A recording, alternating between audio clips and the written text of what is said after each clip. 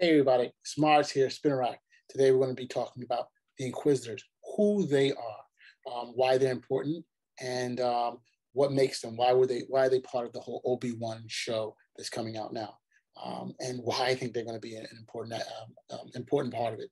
So the Inquisitors basically came about basically after the end of the destruction of the Jedi Temple, when Luke Skywalker and the Stormtroopers went and killed all or most, or if not all, the Jedi affiliated with it. Out of that group of Jedi, out of all those Jedi, there was one Jedi who was definitely saved, and that was the person who would end up becoming the Grand Inquisitor, the leader of the whole Inquisition, I guess it is. The Inquisition basically was set up. The Inquisitors were basically set up by the Emperor to look for Force-sensitive people and either churn them or kill them, basically, and definitely to get any remaining Jedis after Order 66, and that was their basic task. As time went on, the group, the Inquisitors, grew. Basically, they recruited people young people who were Force sensitive, and trained them in the arts of fighting. They were given Sith-like training, but they did not become full Sith.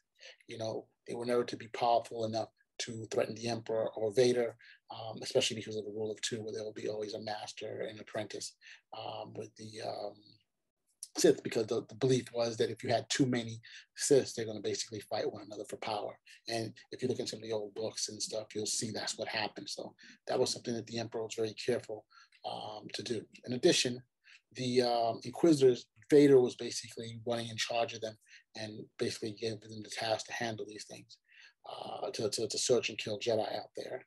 And one of the first ones that we run across was in the book of Ahsoka. We see an Inquisitor there who was trying to track Ahsoka.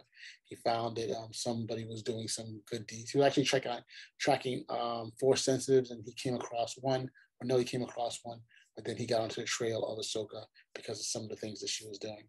And because of that, he went after her. And unfortunately for him, Ahsoka had the better of him. So he was one of the first Inquisitors that we saw, at least canonically in the stories.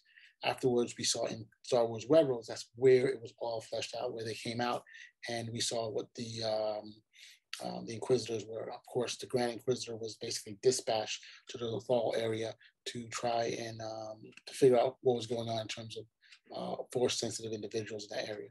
And of course, that's where he met up with Ezra Bridger and Kanan Jarrus, and ended up capturing them. Eventually, he would die, and Darth Vader will then dispatch two others. I believe it was fifth brother, and it was seventh sister, to go and also figure out what was going on there in the Lothal area, and that's how they also encountered Ahsoka. But enough about them. They're a pretty unique group because they're diverse species. They're humanoid, of course, but they're not all from the same race of people. And in addition, they also are, they're pretty unique is that they wield this circular lightsaber that it can be broken apart. They can spin it around. They're not actually doing the spinning, but it's actually being done by when you do the combination. So the actual sword can spin. Another pretty interesting factor, and of course, this is definitely in the animation, they can actually fly like a helicopter, which is actually pretty cool. By the end of the series, as far as we know, it looks as though the entire order was disbanded or destroyed, because most of the ones that were named had died.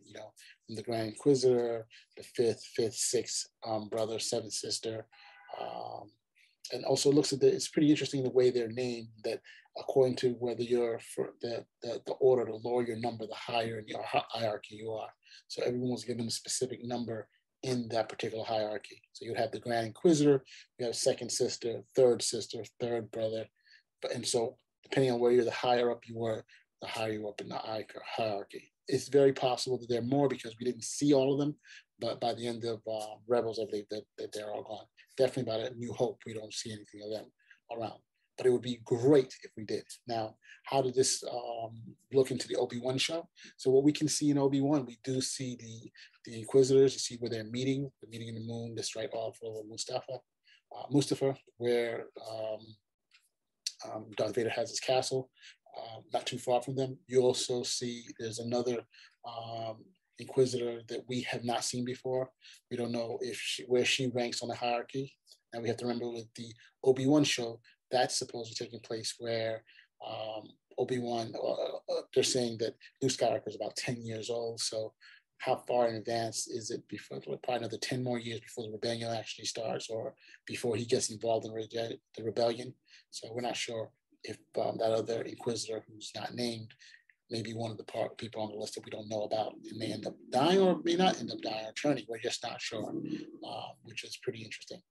The view of the people on the Inquisitors, they don't look exactly as the guys we see in the animated, but I don't know if they're the same people or they're not, but it seems that they are.